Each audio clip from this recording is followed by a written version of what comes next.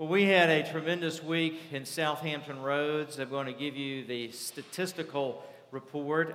We're still compiling some of the figures, so I can't give you the total report of it, but I want to share some chunk of it with you. Then you're going to see a brief slideshow. The official shrimp video is being worked on by my son right now, along with a family video that he's trying to put together for a homecoming last weekend, so we'll get that to you as soon as he finishes. He's doing it for free, so I can't put any pressure on him about that. And then you're going to hear some testimonies from some of our folks that were part of it. Let me share with you the statistics as we've got them compiled thus far. We had 17 churches that participated and were represented in the shrimp team. The shrimp team numbered over 200 folks, and that was a combination of folks that were what we call out on the field, on the sites working, as well as the kitchen team.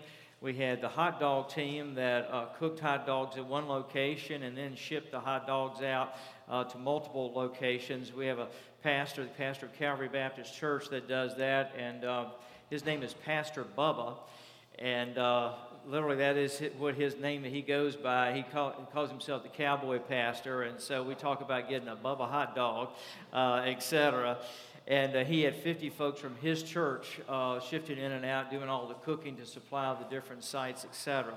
The total enrollment of all of the Bible schools, and there were 11 vacation Bible schools and our sports camps. The total enrollment was 881 that were enrolled.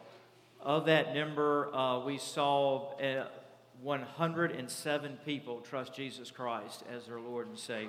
Praise the Lord for that.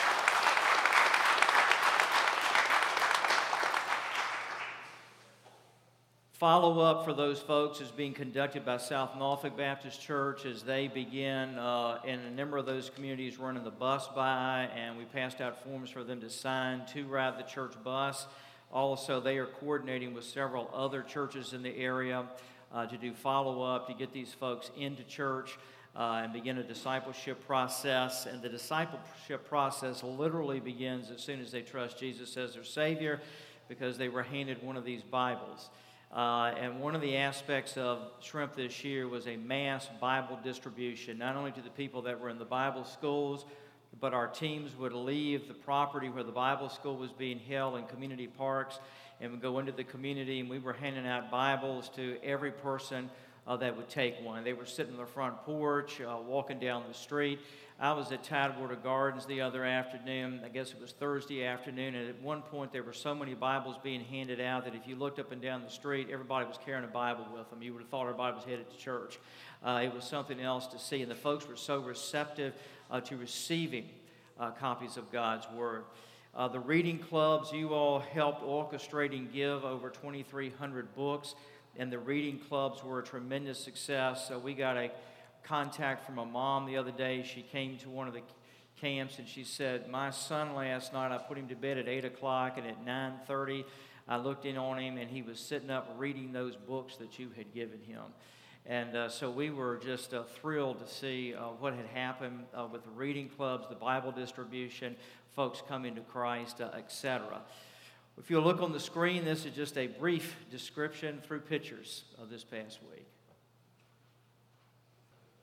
You would have noticed on there several scenes we were feeding folks. I think we gave out over 3,000 meals this week. We feed all the children when they come, because the neighborhoods we in are essentially what you would call poverty-stricken communities. Many of these kids come to us hungry. So one of the first things that we do is feed the children when they get there. That's to meet a hunger need. It's also to enable them to be able to concentrate on the Bible lessons. And what we're doing is we get into the Vacation Bible School for the day. We had asked you to pray for the Calvert community. It was a community we just were very burdened. We felt like God was calling us there. We were able to put a team together and to work in that. And Tuesday morning, when we realized we could put a team together to go in there, we went out there at 11 o'clock, and the Bible school was supposed to start at 1 o'clock, and we went door to door putting out flyers and to give invitations for folks to come. And we had 2 hours from the time we got the flyers out in the community, a little over 2 hours, to the time the Bible school would start. We didn't know if anyone would show up. 30-some kids showed up the first day. and they were off and running with that Bible school, and that was a tremendous answer to prayer there, and thank you for praying for that community, and we just saw the Lord do some great things there. Shrimp is a very involved adventure, and there's so many aspects to it. And what we're going to do in giving testimonies this morning is we've divided up. We've got 4 team members that are going to share with you aspects of how they experienced it. Share with you about the Bible distribution, about the reading camps, about the community that is shared together, being a part of Shrimp, encouraging one another, etc., and then about the evangelistic outreach that goes on as part of Shrimp. First of all, we're going to hear about the Bible distribution, and one of our young men, Brandon, is going to share with you about that.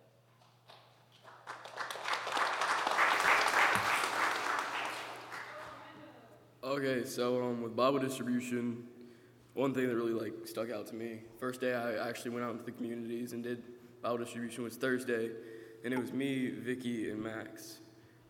So basically what I just kind of struck me really, really fast is all of the people that we talked to, engaged with, just wanted a Bible. There was a certain few that were just nah, I'm good, maybe next time. But one thing that a couple of people have already heard multiple times, there was this one dude who absolutely did not want a Bible. And so moved on, didn't even question it, because some people were just like that. Moved on, ran out of Bibles, went back to Tidewater to get more Bibles, came back, the dude kind of walked up to us and actually started asking for a Bible. So I thought that was a really interesting experience, just wanted to share with you guys. But with Bible distribution,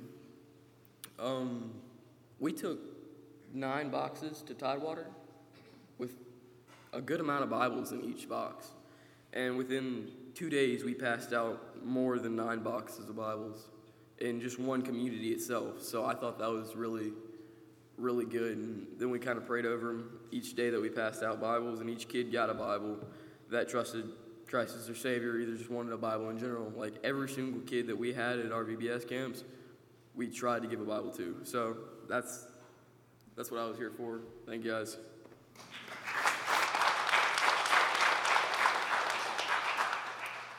This is the Bible that was passed out. It is a children's Bible, but what surprised me was how many adults were anxious to get one. And one of the questions we were asked, I need a Bible I can read. And so these Bibles were disarming and non-threatening, and also because they're so simple, folks that struggle with reading were very open and receptive to receiving them. So it was working as well with the adults. They were as anxious to get them as the kids were. Reading camps. You all gave over 2,000 books to our reading camp drive, and Sabrina's going to come and share with you about the reading camps. Well, hello. I'm very tired, as you can tell. So this week I had the opportunity to be a reading leader at Shrimp, and that consisted of reading to children of all ages. And we were told during training that we were not to ask the children to read to us because some of them may not know how. And I was very impressed with how many children knew how to read, even though it might have not been at their grade level. They were very interested in the books we displayed to them and excited they could take them home. And as Pastor David said, they would come back during the day and be like, oh, I read such and such books last night. And along with the books, we also passed out Bibles where adults and children were very receptive to them. I'd had an encounter with a grandma named Trinity who wanted a Bible, and she said, thank you, I'm finally able to understand this Bible, because before she had a King James version. And most of the time we never stop to think that people from those neighborhoods never have grown up reading God's Word, so therefore they don't understand it at such a high level. And I would just like to leave y'all with a verse that we had for the week, Jeremiah 29:11 through 13. For I know the plans I have for you, declares the Lord, plans for welfare and not for evil, to give you a hope and a future. Then you will call upon me, come and pray to me, and I will hear you. You will seek me and find me when you seek me with all your heart. Thank you.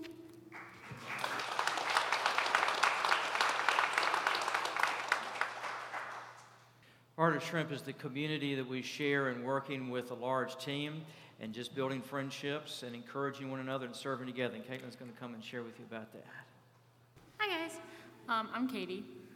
So I was actually at a different site from Vicky and the others. Me and Zach were the craftspeople for Broadlawn and Bainbridge Commons. And we didn't know any of them for the most part. I knew David, and I kind of knew of Rachel. That was it. I'd never really talked to these people, never said a word to most of them. It took maybe a day. We were laughing our butts off at each other because we were doing some of the silliest stuff and just making each other happy and laugh. And the kids, they loved us. They loved talking to us. They loved to just be with us. The people we got to be with were so kind and generous and just some of the nicest people I've ever met. There is not a more fun and eye-opening group of people that you will ever meet other than the people that you meet at Shrimp. Because they all have a different story. They all have something different that they see. Like, I would have never thought that I would get to bring a youth, me talking to youth, get to bring a youth to Christ, or help guide her to Christ past week, but I did. But only because people around me were guiding me and were able to help me further myself a little more in Christ this week. And the verse that Sabrina read to you definitely applies to some of the stuff that we've experienced this past week. So I would definitely recommend going. I would definitely give it a shot, even if you're nervous, because these people will accept you and they will love you, even if they don't know you at all. So, thank you.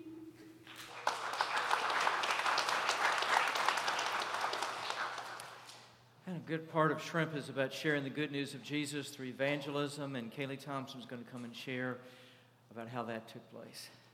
So this week at Shrimp, I was a crew leader, and my first year I was a crew leader, except I never really understood the bracelet. And last year when I actually did figure it out, I had recreation, so I never really had a chance to show anybody with it. But this year we were at snack time, and I only had 3 kids at Diggs Park. And so one of them had said, "Oh, well, your bracelet matches the coat in the Bible story." And so I said, "Well, do you want to know what it means?" So I got to teach him about the bracelet along with the 2 other kids that were with him. And so all 3 of them got saved. And that showed me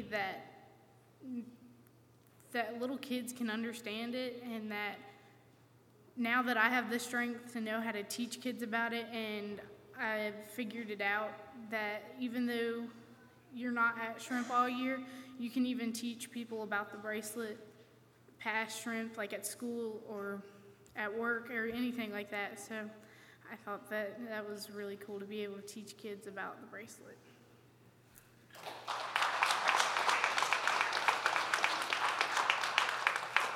The bracelet she was referencing is one that all of our team wears, and the different colors take you through the plan of salvation, and that was tied to John 3:16, so you can share with people how they can come to know Jesus. We were also blessed this year to be joined by the First Hispanic Baptist Church Youth Group, and there was a group of Hispanic young folks, and they just had an energy and dynamism about them and worked alongside of us, and we really enjoyed getting to know them. And then they led part of the service, our closing service the other night in Spanish, and that was a real blessing.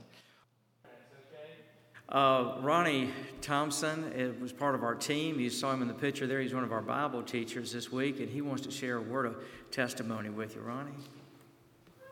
One day asked me a while ago where my shirt was. I looked at her and I looked at it. I said, that's the last thing that was on my mind this morning was that shirt.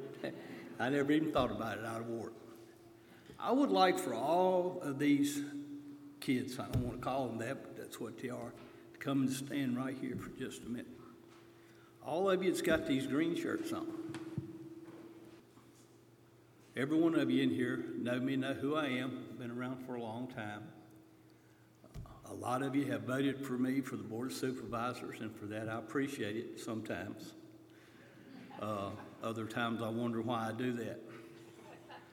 There's not a meeting that we have on the Board of Supervisors that we don't talk about the welfare and the well-being of our community, of our county, and its future.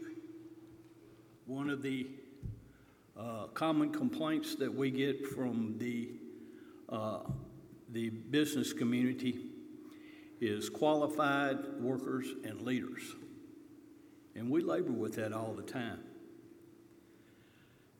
I'm saying this, there's not a meeting that goes by that we don't talk about that. And they talk about the young people, we don't have the qualified people coming. But I'm going to tell you, as this is your prodigy up here, I'm not worried about that nowhere near.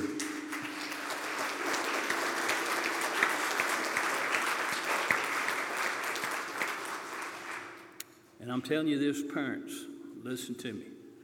I am not worried about the future of Franklin County nowhere near as much today as I was last week. These kids, we in good hands. They did a bang-up job. And it's because you and this church have taught them the difference between right and wrong. And mamas and daddies, you need to come up here and hug these babies. That's all I got to say.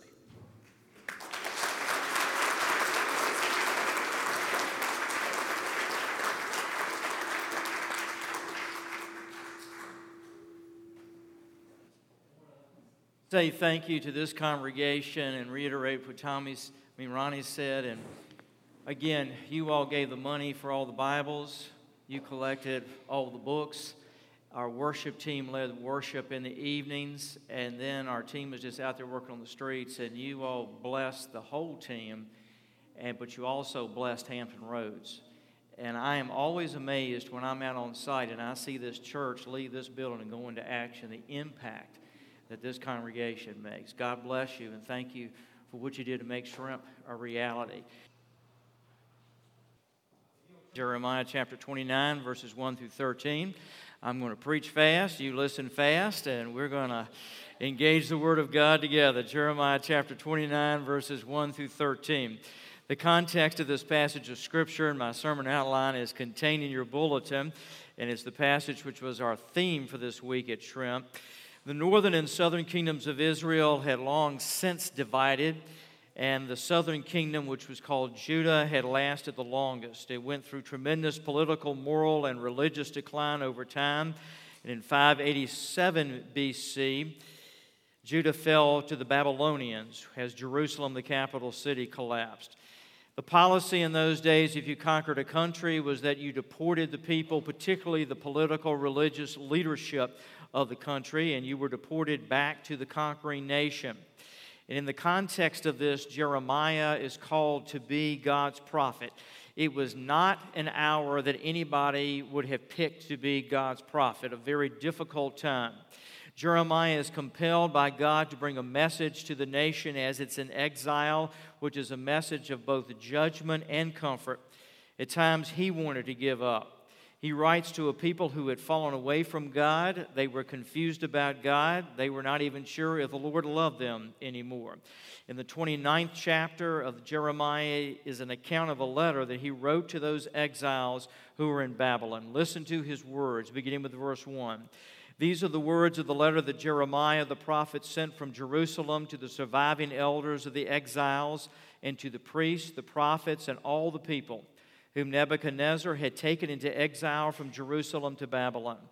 This was after King Jeconiah and the queen mother, the eunuchs, the officials of Judah and Jerusalem, the craftsmen, and the metal workers had departed from Jerusalem.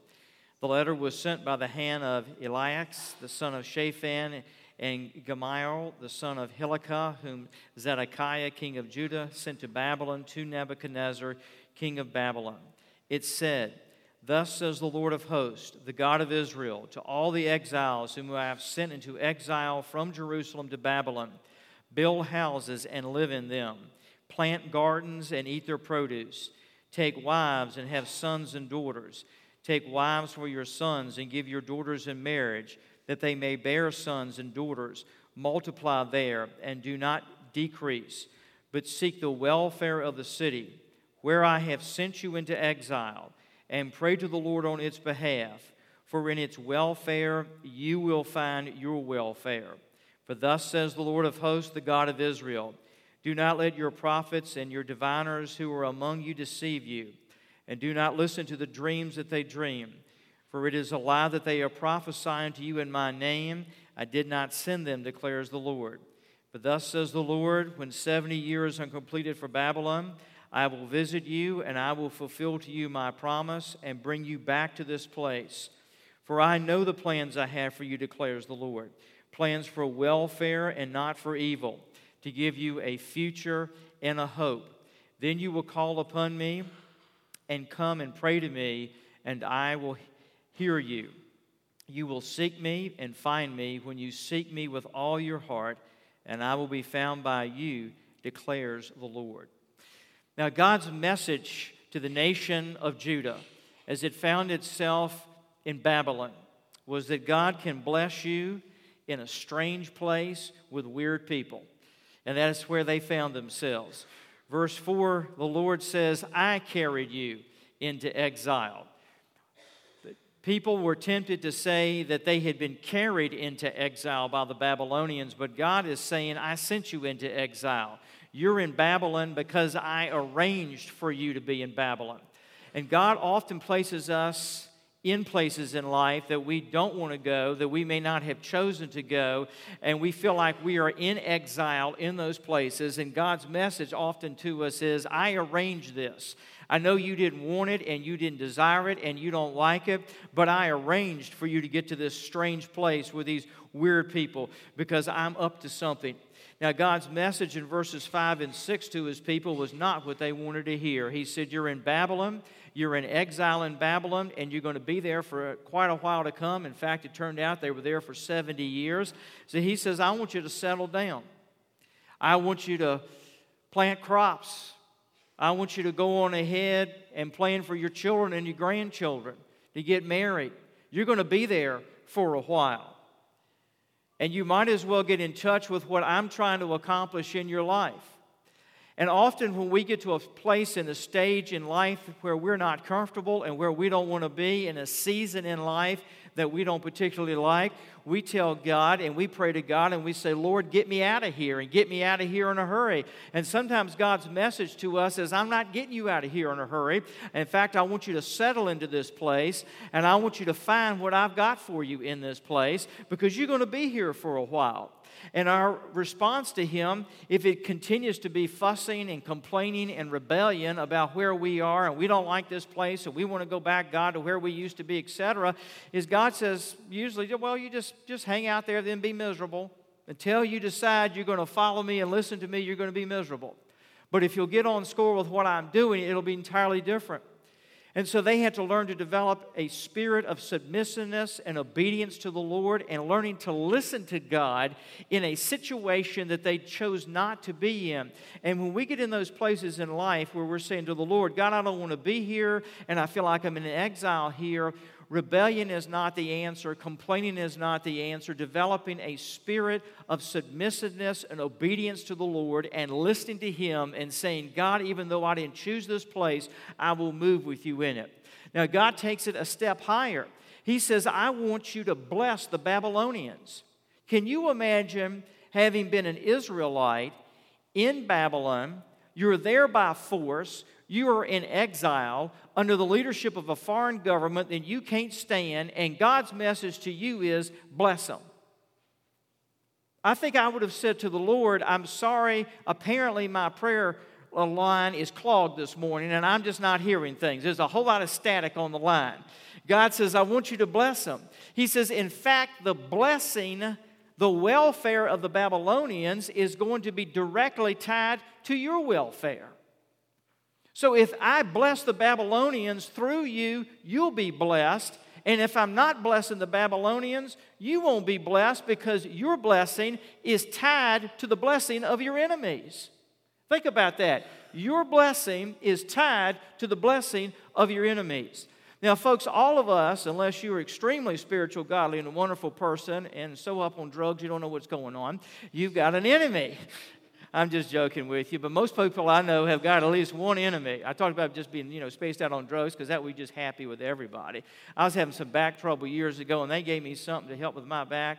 And I tell you one thing, I loved it because not only did it take away the back pain, I loved everybody. You could have walked up to me and cussed me out, and I just given you a big hug and sent you on your way. It was the most wonderful meds I've ever been on. Well, God says to them, you're going to have to pray a blessing on the Babylonians. One of the hardest prayers to ever pray is, God, bless an enemy. God, bless that person that's blessing me out. God, bless that person that's doing me in. But the Christ-like prayer we pray is, God, bless my enemy. God, bless that person. What did Jesus say from the cross? Father, forgive them. They don't know what they are doing. From the cross, he could have uttered judgment, but he blessed them. He blessed them with what they needed the most, forgiveness. And you see, what God calls us to do in that place and in that time is say, God, I'm not going to pray your judgment on my enemy. I'm going to pray and ask for your blessing on my enemy. And God said, if I bless Babylon, you're going to be blessed. So your blessing is directly tied to the blessing of your enemy. And so that is what they had to do. They had to begin to pray for the prosperity of the Babylonians. And as they did that, verse 10, God was able to have his full work in them. When 70 years are completed for Babylon, I will visit you and I will fulfill to you my promise and bring you back to this place. Notice the phrase, when 70 years are completed for Babylon. God was doing a work among the Babylonians as sure as he was doing a work among the Israelites. Now, notice how your future is on God's mind. God then moves and he says, folks, this is what I'm doing. Verse 11, for I know the plans I have for you. I want to break this verse apart. Follow me closely. It's in your notes. First of all, it says know. The Hebrew word used for knowledge there, or translated know, means to be well acquainted with someone. It carries the idea of using all your senses to understand someone else. In other words, when you walk up to somebody and you engage them in conversation, you use your eyes to see them, you use your ears to hear them, you may use your hands to touch them, you're using all your sense to take them in. That is the word that he's using there. So when God says, I know the plans I have for you, God is saying, listen, Israel, I see you. I listen to you. I touch you. I even smell you. Israel, I'm using all of my senses. You see, when God goes to develop what he wants to do in our lives, it's not like he's sitting way back up in heaven on a throne somewhere, totally out of touch with us. What he's saying is, I am up close and present in your life. When Jesus was born in Bethlehem, and as he grew up and as he began to engage people in his life and his ministry, what was he saying about God? He was saying, God's not sitting up in heaven. He's here. I am the Son of God, and I'm listening to you. I'm watching you. I'm touching you. I love the way Jesus so often healed people, because what did he do? He took the power of God and he laid his hands on people's lives and healed them. He spoke his power into their lives. He raised dead bodies by taking the power of life and confronting the power of death. He cast out demons by getting close to where demonic activity was and right up in its face. You see, what he does is he knows us, and because he knows us so well, he says, guess what I've done? He says, I know the plans that I have for you. The word plans there means to create a new idea. And what he's saying to the nation of Israel is this: I know you backwards and forwards. I use all that I am. God is saying to know you. I know the plans that I have for you. I know the new ideas, the new creative ideas that I have for you. The Bible says that we are His new creation in Christ Jesus. Now follow me on this. God says, I know you backwards and forward, and I also know the new creative ideas that I have for you. The worst place so often we get as believers is stuck in a rut, because we get a hold of an idea of how God's going to use us, and God uses us in that place, but then God's got new creative ideas about what He's doing in our lives and what He's creating in us, and we're like, well, God, I am comfortable where I am, and I want to stay where I am, and I want to keep doing things the way I've been doing them because I enjoy it over here, Lord, and we got good memories, and there's blessings, and God says, I know that, but God says, I'm a great God, I'm a big God, I'm a God full of creative new ideas, and I want to use your life in more ways than what you're aware of. Move with me in this. Move with me with a new creative idea that I've got. And sometimes God doesn't give us a whole lot of notice as to when the new idea is going to have to be lived out. Have you noticed that? And He never asks for our permission. He just says, here it is, go for it. And you don't get to vote on it, you just get to obey on it. This past week I was on the platform, and Bonnie, who's our coordinator for Shrimp, was reading out where some of the change assignments were going to be. And she announced that I was going to be working registration at one of the sites. I've never worked registration. I don't like registration. Registration is not my thing. And I got out there on the table, and I wanted to have an attitude so bad I didn't know what to do. In fact, I came this close to saying, I'm the director of this program, and I'm trumping your authority on this one. I ain't working registration, all right? But I said, maybe the Lord's got something for me at registration. I rather doubt it, but maybe He does.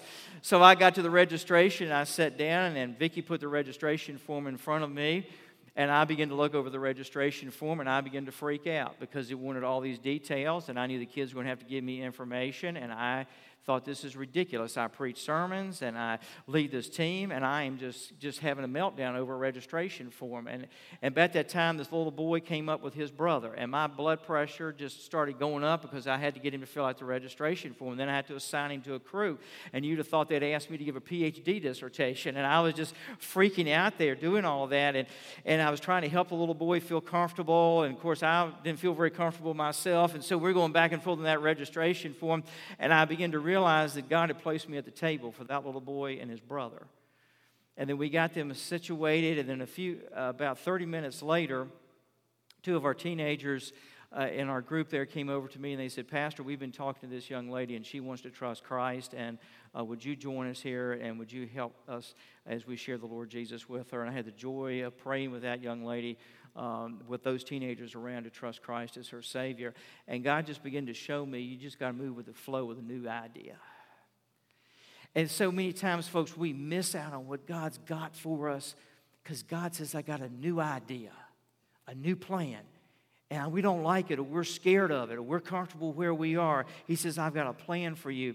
Verse 11, He says, I know the plans that I have for you, declares the Lord. He's the one who has pledged Himself to us to prosper you. Verse 11.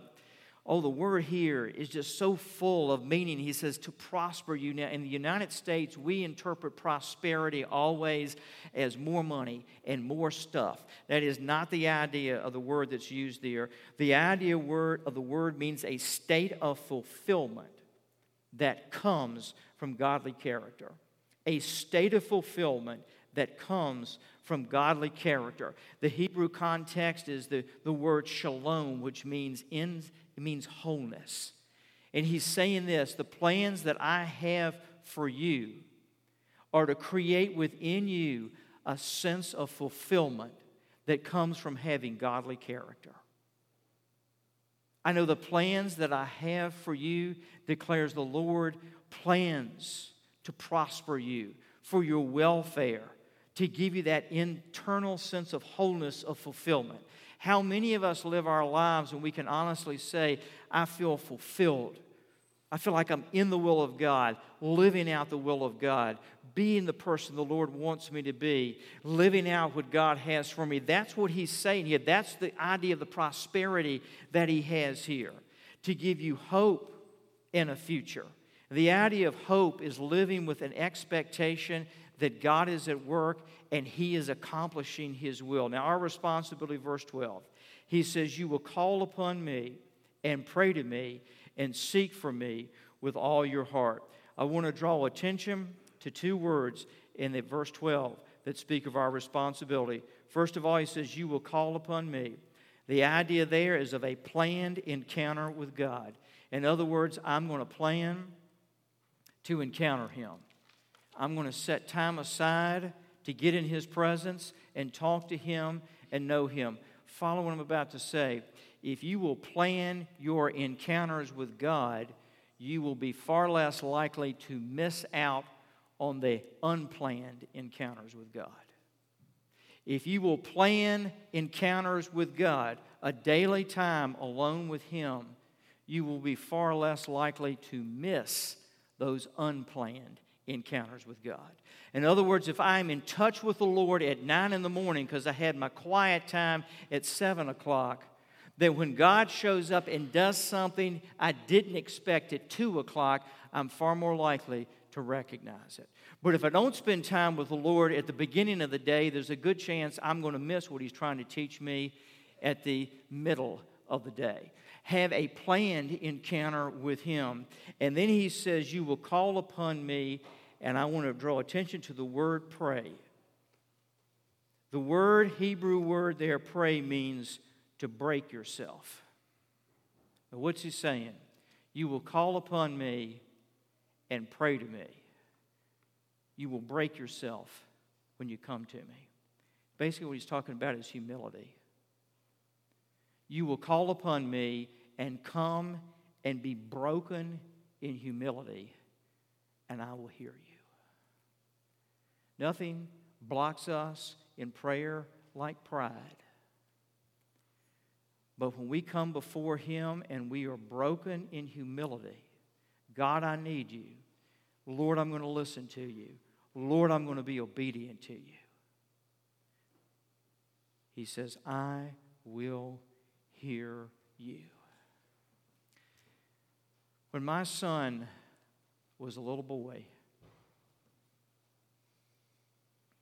he could not articulate to me paragraphs and sentences. Often, all he could articulate was a word or a sound.